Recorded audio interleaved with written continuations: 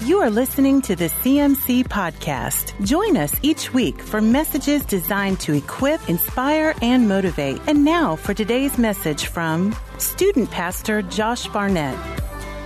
Got your Bibles open to Colossians chapter 1, and if you got your notebooks and pens, get them out. We're teaching tonight. I'm going to try to get through this, so I've got 31 minutes. It's going to be fast. Paul said, get going. Tonight we're going to be looking at verses 13 through 20, where Paul is going to focus on the topic of the supremacy of Christ. Now, Colossians was written to a small church in Colossae that Paul actually we don't have record of him going to. And he is believed to have written this around 60 AD when he was in prison in Rome, the same time that he penned Ephesians and Philemon. Colossae would have been a much smaller town than Ephesus, and it would have been about a 3 days journey away. And so the reason there was even a church there is because people had traveled from Colossae because they heard about the revival happening in Ephesus to hear Paul preach, and then they were going back and sharing the gospel, so now they had a church. And everything was going great at this church for a while, but false teachers had began to come in, and these false teachers weren't really changing the truth up a whole lot. They were just beginning to change different little things and begin to mix Christianity with different religions and some different things that we're going to look at tonight.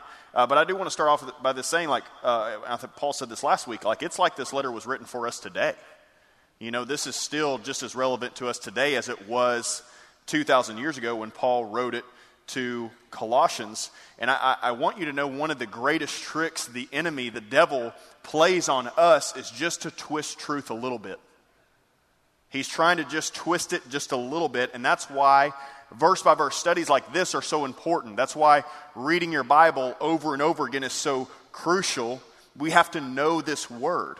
We have to so know this word that it becomes easy to recognize false teaching. You don't have to be an expert in false teaching. You just need to be an expert in what you believe about Jesus.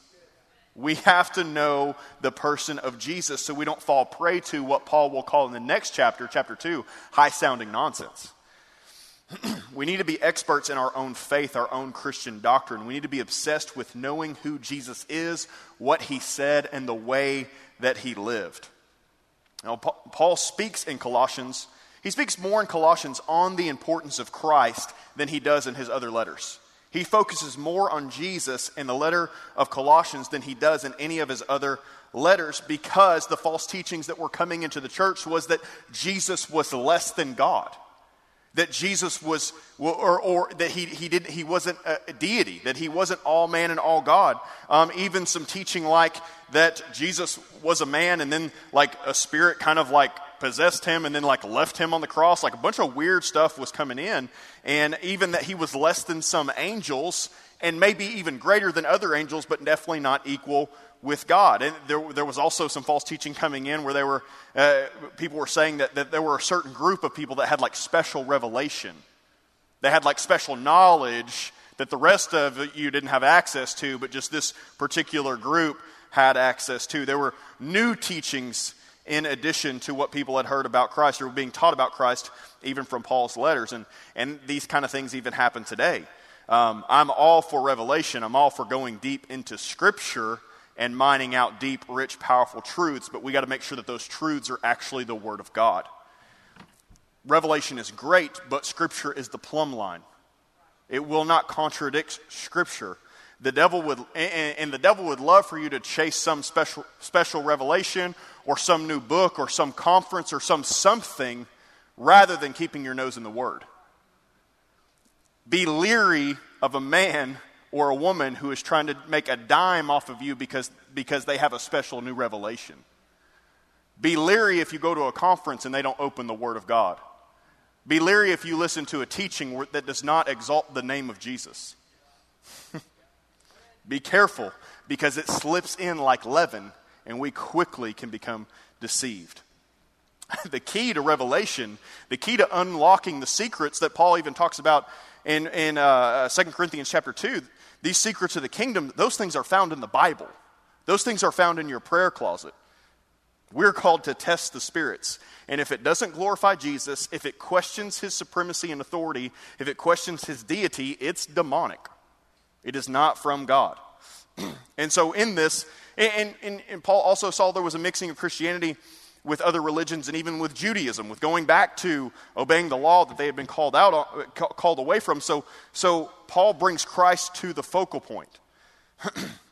Paul is seeking to correct them by providing a better understanding of who Christ was. And this is still so important for us today. We have to know, we have to easily spot counterfeits because even the devil presents himself as an angel of light. Theology matters. I know that's a word that some people don't like, or some people, that's just a whatever, but it's just your study of God. But what you believe about God matters. Christology, what you believe about Jesus, it matters. It matters big time. A theologian by the name of Bishop Lightfoot said the doctrine of the person of Christ in Colossians is stated with greater precision and fullness than in any other of St. Paul's epistles, which is really awesome. And so that's what we're going to look at tonight. Paul is stressing tonight as we read this that the gospel is Jesus plus nothing. Jesus plus nothing. It's not a mixture of anything else. It's just him. He is the one who saves us. He is the one who sustains us. It's not following the law. It's not doing good works. It's not rituals and festivals. He is the way. He is the truth. He is the life. It's not about what we do. It's about what he did. We can do nothing to save ourselves. We can do nothing except by his grace and his strength. So let's read. Verses 13 and 14 is where we're going to start. It says, "For he has rescued us from the kingdom of darkness and transferred us into the kingdom of his dear Son, who purchased our freedom and forgave our sins." Wow. And they want me to get through 7 verses tonight, or 8 verses, and those 2 right there are just a lot to unpack. But really, this is the gospel condensed into 2 verses. This right here is the simple gospel. Probably the most concise way that we can word it, that we were rescued from the kingdom of darkness and transferred into the kingdom of his Son. And Jesus was the one that made that happen. He purchased our freedom. He forgave our sins. The gospel is the good news stating that we not only have been rescued from something, but we've been rescued for something. You weren't just rescued from the kingdom of darkness, but you were rescued for the kingdom of Jesus. Now, it was important that Paul stated this because the Colossians were falling prey to what was called as Gnosticism, where people they act like the physical doesn't matter at all, and it's all these spiritual things. And they were really afraid of the demonic. They were really afraid of Satan. They were really afraid of the enemy. Christians fall into this. We are afraid of the demonic. We're afraid of darkness. We're afraid of the enemy. I want you to know tonight, you have nothing to fear. You have nothing to be afraid of. He's defeated. He's defeated. You're no longer in his kingdom. This is the new Exodus. He's been so defeated, just like the Pharaoh from Exodus was defeated. When the Israelites got across the Red Sea and the sea came crashing down on Pharaoh and his army, the Israelites no longer had to fear Pharaoh. You no longer have to fear Satan in that same way. He has been defeated. We have been pulled out of his kingdom. In the next chapter, Colossians 2:15 says, "In this way, Jesus, he disarmed the spiritual rulers and authorities. He shamed them publicly by his victory over them on the cross." The kingdom of darkness that we were enslaved to, the kingdom of darkness that we actually took up arms with, we actually took up ranks with. Romans says that we were enemies of God, and Jesus still came to save us. We were in this kingdom, and we were being reigned and ruled by darkness, by Satan, and we were rescued and transferred into the kingdom of God. We no longer have to obey the enemy. We no longer have to succumb to his temptations. We have the ability, by the power of the Holy Spirit, to overcome everything the enemy throws at us. We have been transferred or conveyed from one empire that has been conquered into another empire that is now reigning and ruling. The first part of verse 14 says that our freedom was purchased. War cost something. And Jesus went to war for our souls. And he gave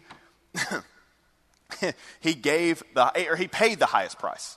His very life, he paid the highest price. He used his own blood to defeat the empire, to defeat this kingdom.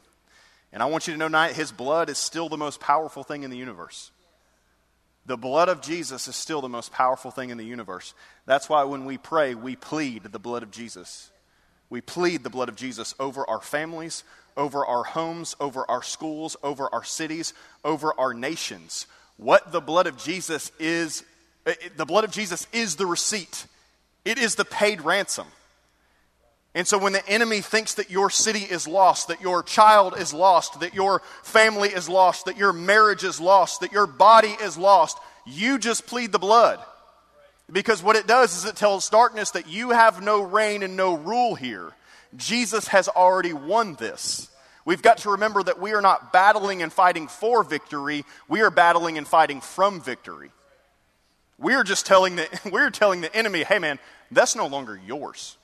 You can't have that. And here's what I want to encourage you to do. Pray until you see it. Don't plead it one time and then give up. You continue to plead the blood of Jesus right now. And I want to even say, just parents who have kids right now, even in the home, plead the blood of Jesus. Begin to prophesy things over them that the enemy cannot have them. That your kids, because you are in covenant with God, your household is in covenant with God. That's a good point, Josh. Thank you for that. Okay. Come on, the blood of the Lamb that they painted over the doorpost covered the whole family. Plead the blood of Jesus over your family. The enemy no longer has claim over us. So the purchase for our freedom and for the forgiveness of our sins. Forgiveness means sent away. That everything that was keeping us from God has been sent away. A couple verses, Ephesians 1:7 says, He is so rich in kindness and grace that He purchased our freedom with the blood of His Son and forgave our sins. Hebrews 9:22 says, without the shedding of blood, there is no forgiveness of sins. So He shed His blood so that we could be washed white as snow. We didn't have to shed our own blood. He shed His blood so that we could be washed white as snow. And Paul's clearly saying here, it's just Jesus. It's just His blood. It's not His blood and obeying the law. It's just Jesus. Paul is stressing that here. Now we're going to move into verses 15 through 17. That Paul is switching gears here. He's quoting maybe something that he wrote or somebody else wrote. They believe maybe this was like a hymn that they sung in worship, or this was some kind of poem. But even if you'll notice in the way that it's written in your Bible, it's kind of annexed from everything else. It's kind of, in mine, it's italicized and kind of removed 15 through 20. We're going to break it down into two parts tonight. Because I believe Paul switches gears a little bit halfway through. But in verses 15 through 17, in the whole thing, Paul is going to teach us about the supremacy of Christ. In verses 15 through 17, if you're taking notes, Paul is going to give us 5 attributes proving that Jesus is the supreme creator. He's going to give us 5 attributes proving that Jesus is the supreme creator. Let's read these. Verse 15. Christ is the invisible God, tongue twister here. Christ is the visible image of the invisible God. He existed before anything was created and is supreme over all creation. For through Him, God created everything in the heavenly realms and on earth. He made things we can see and the things we can't see, such as thrones, kingdoms, rulers, and authorities in the unseen world. Everything was created through Him and for Him. He existed before anything else, and He holds all of creation together. Paul is teaching about Christ here. It is important that we note that he is teaching the Colossians, Christ did this. He is the supreme creator, and he does this by mentioning 5 things. Number 1, he is the image of God. He is the image of God. I want to caution us here to not just think that we know these things. Don't let religion seep into your heart and then check out because you know this. This is infinite wisdom and knowledge that we have to get into our hearts and into our minds. We are finite human beings that leak. Repetition is key.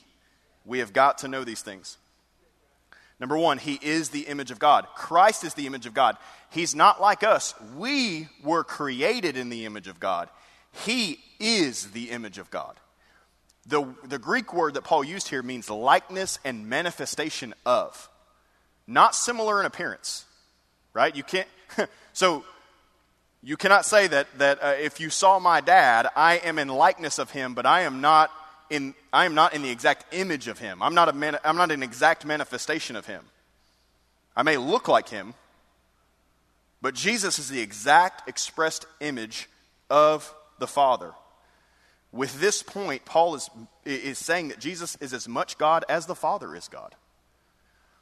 You go to John 14, one of my favorite verses, John 14, verses 8 and 9.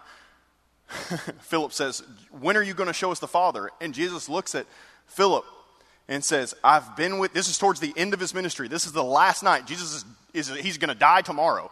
And he looks at Philip and goes, I've been with you all this time, Philip, and you still don't know? I mean, here we are at graduation day. That's kindergarten. Where are you at, Philip? Yeah, I've been with you all this time and you still don't know. If you've seen me, you've seen the Father. One of my favorite quotes by Bill Johnson is, Jesus Christ is perfect theology. Jesus Christ is perfect theology. If you don't believe me, I'll read Hebrews chapter 1, verse 3 to you. It says, the Son is the radiance of God's glory and the exact representation of his being, sustaining all things by his powerful word. After he provided purifications for sin, he sat down at the right hand of the majesty in heaven. I want to let you know tonight, if you want to know what God is like, you just look and see what Jesus is like. If you want to know what God is like, simply look at the life of Jesus. Not just the death and resurrection of Jesus, but also look at his words, his action, his ministry, his mission, his sermons, his conversations, his relationships, his miracles. Jesus spent 3 years revealing God to us. He spent 3 years showing us the character and nature of God. Jesus is the expressed image of God.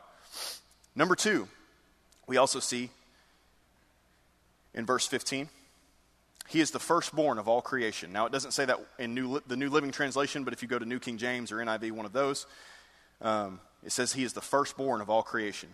Our translations say he existed before everything and is supreme over all creation, the one I originally read in New Living. But many translations say he is the firstborn over all creation. And I want to make that point tonight because there are cults, or whatever you want to call them. I would say Jehovah's Witnesses, for one, say they try to use this verse and say, see, he was born. He was firstborn, so he was created. And so they try to use this like, he can't be God if he was created, or he can't be equal with God if he was a created being. But Paul is not talking about in order of being born. What Paul is talking about when he uses the word firstborn here is his status, is his rank. Because the firstborn had preeminence. The firstborn had the rights to everything. And so he's not talking about in the order of being born. He's actually talking about the rank of the firstborn. In the Hebrew culture, the firstborn was the one who the father turned everything over to. And so it's the status. He's the firstborn of all creation, meaning that he's in charge of all of creation, that creation is inheritance. Now, if this was just saying that he was created, that doesn't make sense, because that's the very heresy that Paul is addressing. And all you have to do is read the next verse and see that that's not true. So he is the firstborn of all creation, meaning he is in charge of all creation. Number 3, we find in verse 16. Number 3, he is the creator. And I know we're talking about him being the supreme creator, but Paul drives this point home here, that he is the creator. And if he is the creator, he is uncreated. He always has been and always will be. He is the creator himself. He is not part of creation. He is one with the Father. All things were created through him. All things were created by him and for him. You go to John chapter 1, verses 1 through 5, and it mirrors a little bit of what we're talking about here tonight. It says, in the beginning was the Word, capital W, and the Word was with God, and the Word was God. He's not talking about a 1611 King James Bible. God did not have that in the beginning. The Word is Jesus. That is what John was talking about in John chapter 1. Verse 3, through him all things were made. Without him nothing was made that has been made. In him was life, and that life was the light of all mankind. The light shines in the darkness, and the darkness has overcome it not. We also see in verse 16 that he is the creator of all things seen and unseen. So he's the creator of the physical and the spiritual. He's the creator of all of creation, the earth, the moon, the sun, the solar systems, the galaxies. I mean, you just think about how expansive creation is, how expansive the heavens are. It's crazy. I want to encourage you to do a study sometime of like how far away the next star is. You would never get there. It would take like 200,000 years for you to travel to the star that's closest to us besides the sun. Like, it's wild how far. And some of these stars that you can see are like 1,000 times bigger than our own sun. And I mean, just countless planets and galaxies that we will never see, that we will never get to. Not in our lifetime anyway. Maybe one day. I don't know. But you see that, but then you go all the way down to like germs and cells and amoebas and molecules and bugs and animals and trees and oceans. Like, it's crazy. I read a stat last night that said that in a, I want to say it's like in a square, maybe a square mile. In a square mile, there's like way more bugs in a square mile than all the people on Earth combined. That's crazy. That's like nuts. And all of that is going on right now. I mean, you just think about the earth right now and everything that's going on outside of it. He's the creator of all that. He's also the creator of the unseen. He's also the creator of the angels. Yes, he's also even the creator of Satan and his angels.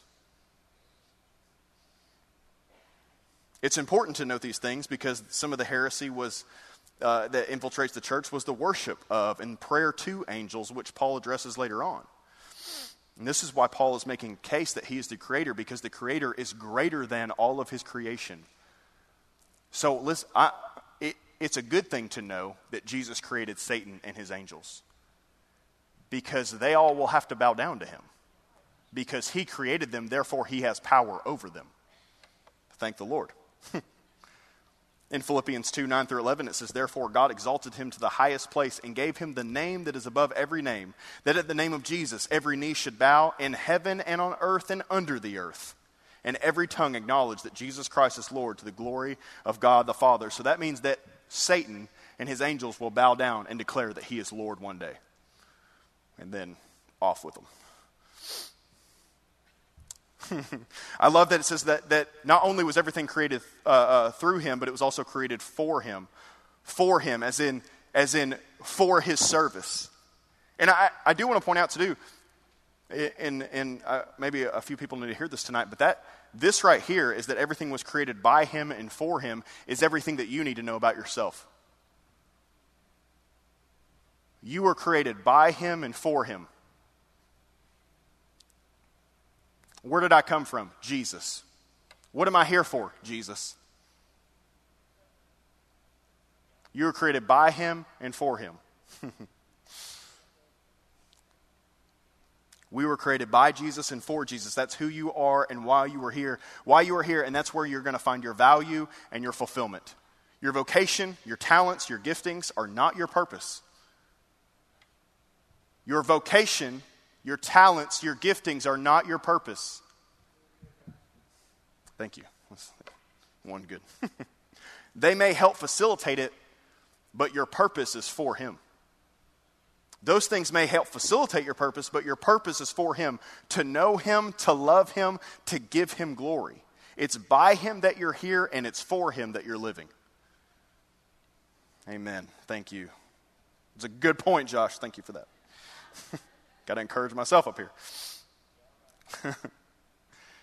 You go to verse 17, and we see that he is eternal. He is eternal. What does that mean? It means he's existed. He existed before all things. He was before them. He is the beginning. Many false teachers would claim that there was a time that Christ did not exist, and Paul lays that to rest. Jesus is unoriginated. He is eternal. He is outside of time. He has no beginning and no end. He is Alpha and Omega. He is the beginning and he is the end. He is the first and the last, the one who was, who is, and is to come. That is Jesus.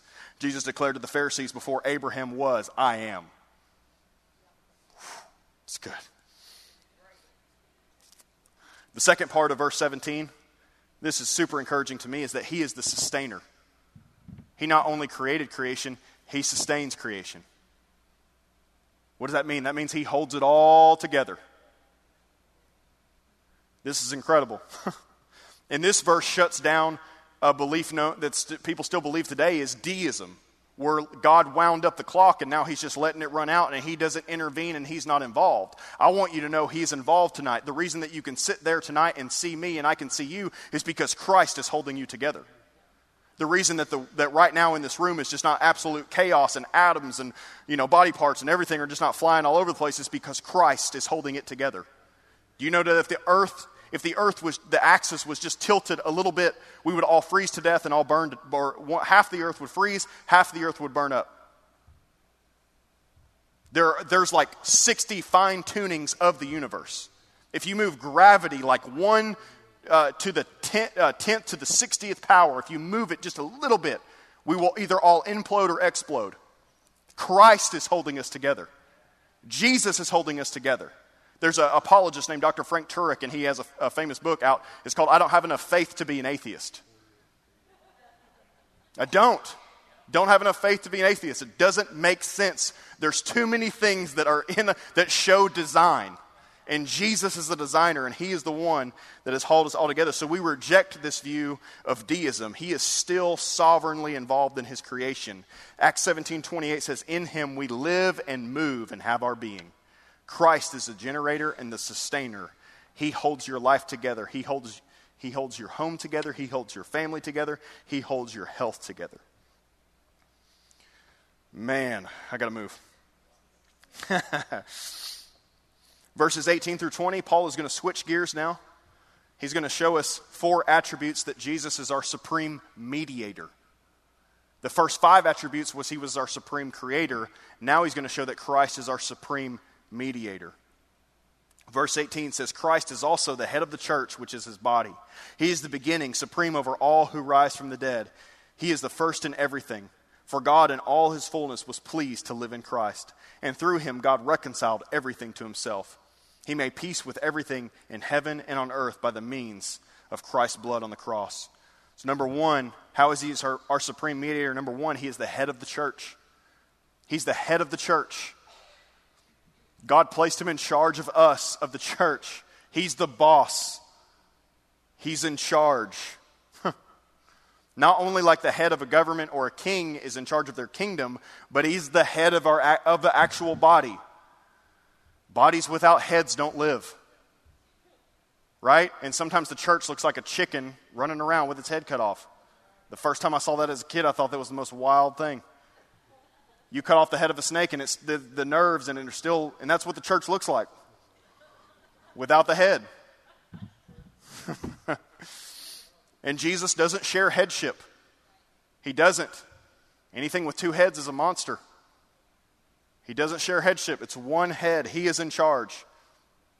Ephesians chapter 1, verses 20 through 23 says, God put all things under the authority of Jesus and has made him head over all things for the benefit of the church. And the church is his body. It is made full and complete by Christ, who fills all things everywhere with himself. You go to the story of Matthew 16, one of my favorites, when Jesus asked his disciples, who do people say that I am? And they respond, some say, you're Elijah or John the Baptist or Jeremiah, one of the prophets. And he said, I don't care about that. Who do you say that I am? And Jesus said, you are Christ. You're the Messiah. You're the Son of the living God. And Jesus says, blessed are you, Simon Bar-Jonah, because flesh and blood hasn't revealed this to you, but my Father who is in heaven. You are Peter. And on this rock I will build my church. What rock? The revelation that Peter shared, that he is Christ, the Son of the living God. So what is the church built on? Christ, the Son of the living God. He is in charge. Number 2, he is the firstborn among the dead. That's a weird thing to say.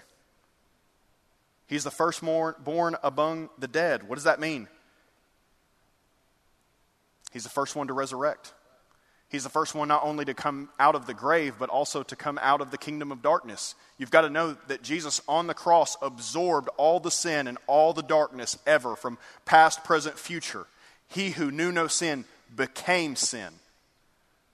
And he went into the grave and he waged war on darkness for 3 days. And he came out so that we could also share in his resurrection.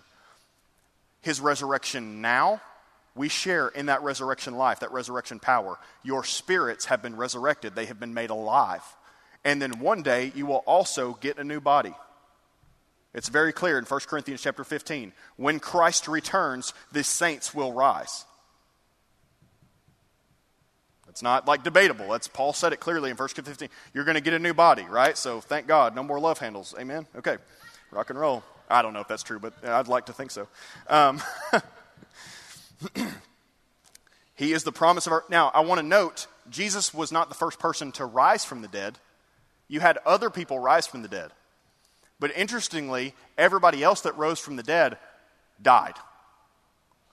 Lazarus rose from the dead, but then he died.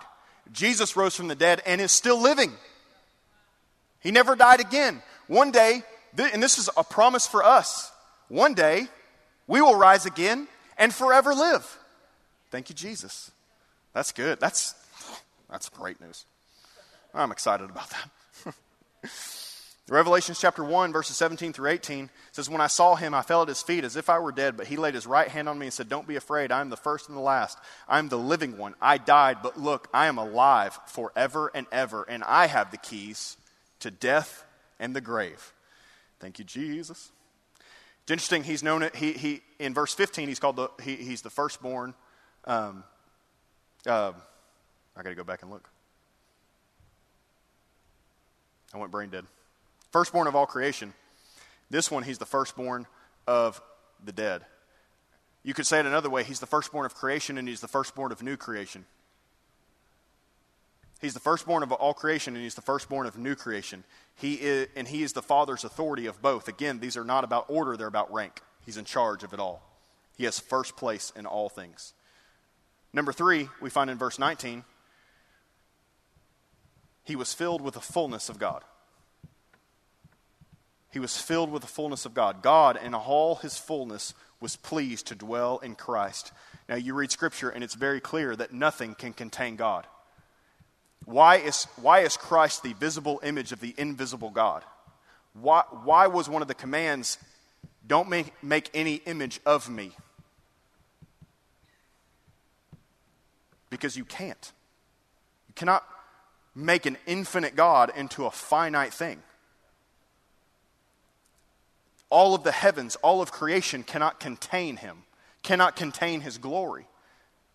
But it says that Christ, that it pleased God, all the temples, all the tabernacles, all the people in the world could not contain him except one man, Jesus. God was pleased to fill him with his fullness. Why was he pleased to fill him with his fullness? Because he was his son and he was equal to him. He was the totality of his divine power and his attributes. He was man, but he was also God. And God was pleased to do this. This is also Paul confirming Christ as God.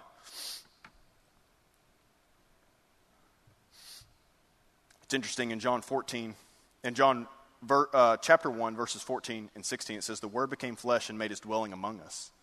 We have seen his glory, the glory of the one and only Son who came from the Father, full of grace and truth. And out of his fullness we have received grace in place of grace already given. So it's actually really neat. Out of the fullness of Christ, we are also filled. Out of the fullness of Christ, we are also filled. That is a way that he is a mediator for us. Something is full when it's overflowing.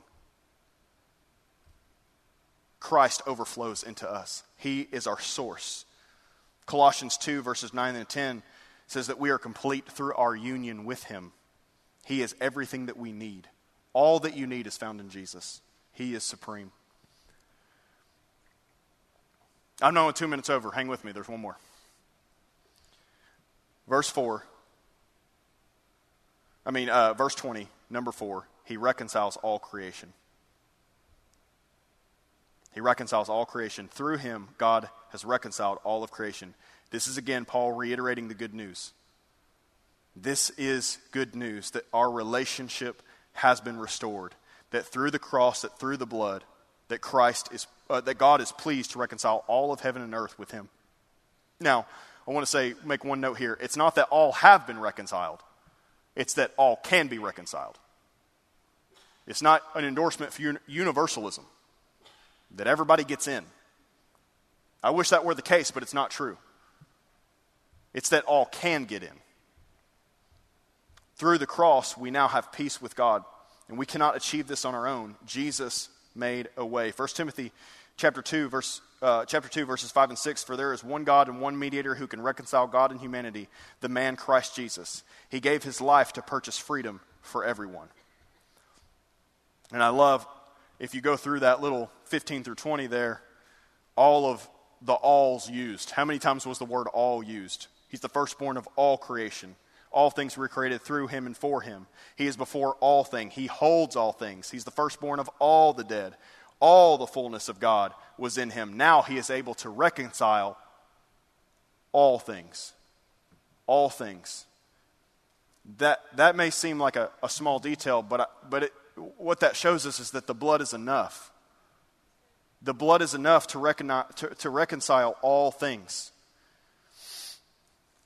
And now Jesus has sent us out in the Great Commission to reconcile all nations. All nations. Jesus doesn't exaggerate. He means this. He desires all people, and he will get what is his, what belongs to him. His blood is enough. It makes a way for every sinner, not just a few. The blood of his cross is enough. It's not his blood plus something. It's not people get cleaned up so they can come into his presence. No, the blood is the way into his presence. Paul puts this version of the gospel towards the beginning of Colossians because the Colossians had been given too much credit to darkness and the spiritual forces of this world, and Paul comes to set the record straight with them. That Christ is supreme, that he has the victory, that he's already won. And in our own lives, we can't give the enemy more credit than he's due. Stop focusing so much on darkness and focus on Jesus. Focus on the light. We give things way too much power and authority, but Paul is here in Colossians telling us tonight that Christ has supreme power and Christ has supreme authority. Jesus has defeated everything that we face. No darkness can keep you enslaved. It cannot rule over you. Christ rules over everything, and he calls you his own. And he's pulled you out of a dark kingdom and into the kingdom of light. And darkness cannot extinguish it. Y'all stand with me. Let's pray. God, we thank you so much, Lord. We thank you that Jesus is supreme. We thank you that he is our mediator, that he is our creator. We thank you, Jesus, that you created us for yourself, for your glory. God, may we all find fulfillment in you. Draw our hearts closer to you. May these words that we talked about tonight reverberate in our hearts, God.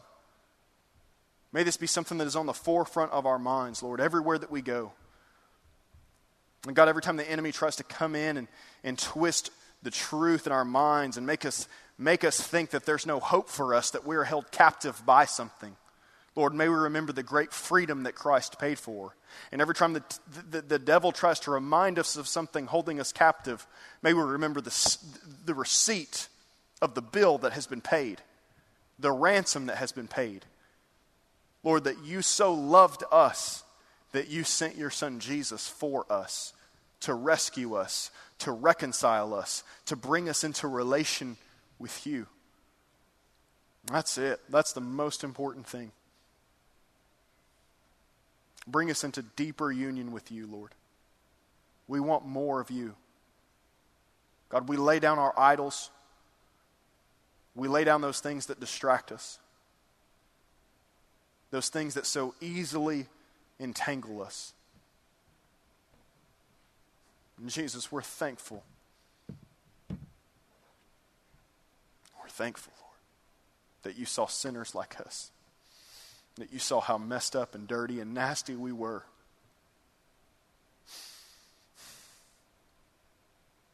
And you came and you adopted us into your family.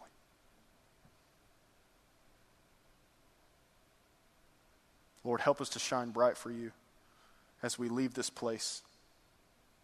As we leave this place, God, that every person in here, that they would not be beat up by their past. They would not be beat up by the things that they once did, because that was the old man that has passed away. And behold, the new has come. That we are new creations. That you say that we are a holy priesthood. that we have the righteousness of Christ, that you see us like you see Jesus. And Lord, anytime the enemy tries to remind us of our past, Lord, may we just completely ignore it and look to you and remember how you see us, and that you empower us to walk like you walked. Lord, fill our hearts with love for one another. Fill our hearts with love for our families, our hearts with love for our coworkers, the people that we're around every day. May the name of Jesus ever be on our lips, because at the name of Jesus, everything has to bow. Everything has to bow. We love you, God. We thank you. Lord, I ask that you would just protect us as we leave this place, as we go home. In Jesus' name, amen. God bless you guys. You have been listening to the CMC Podcast. For more information about CMC, our different conferences, Christian school, college internship, resources, and more, go to cmchurch.com.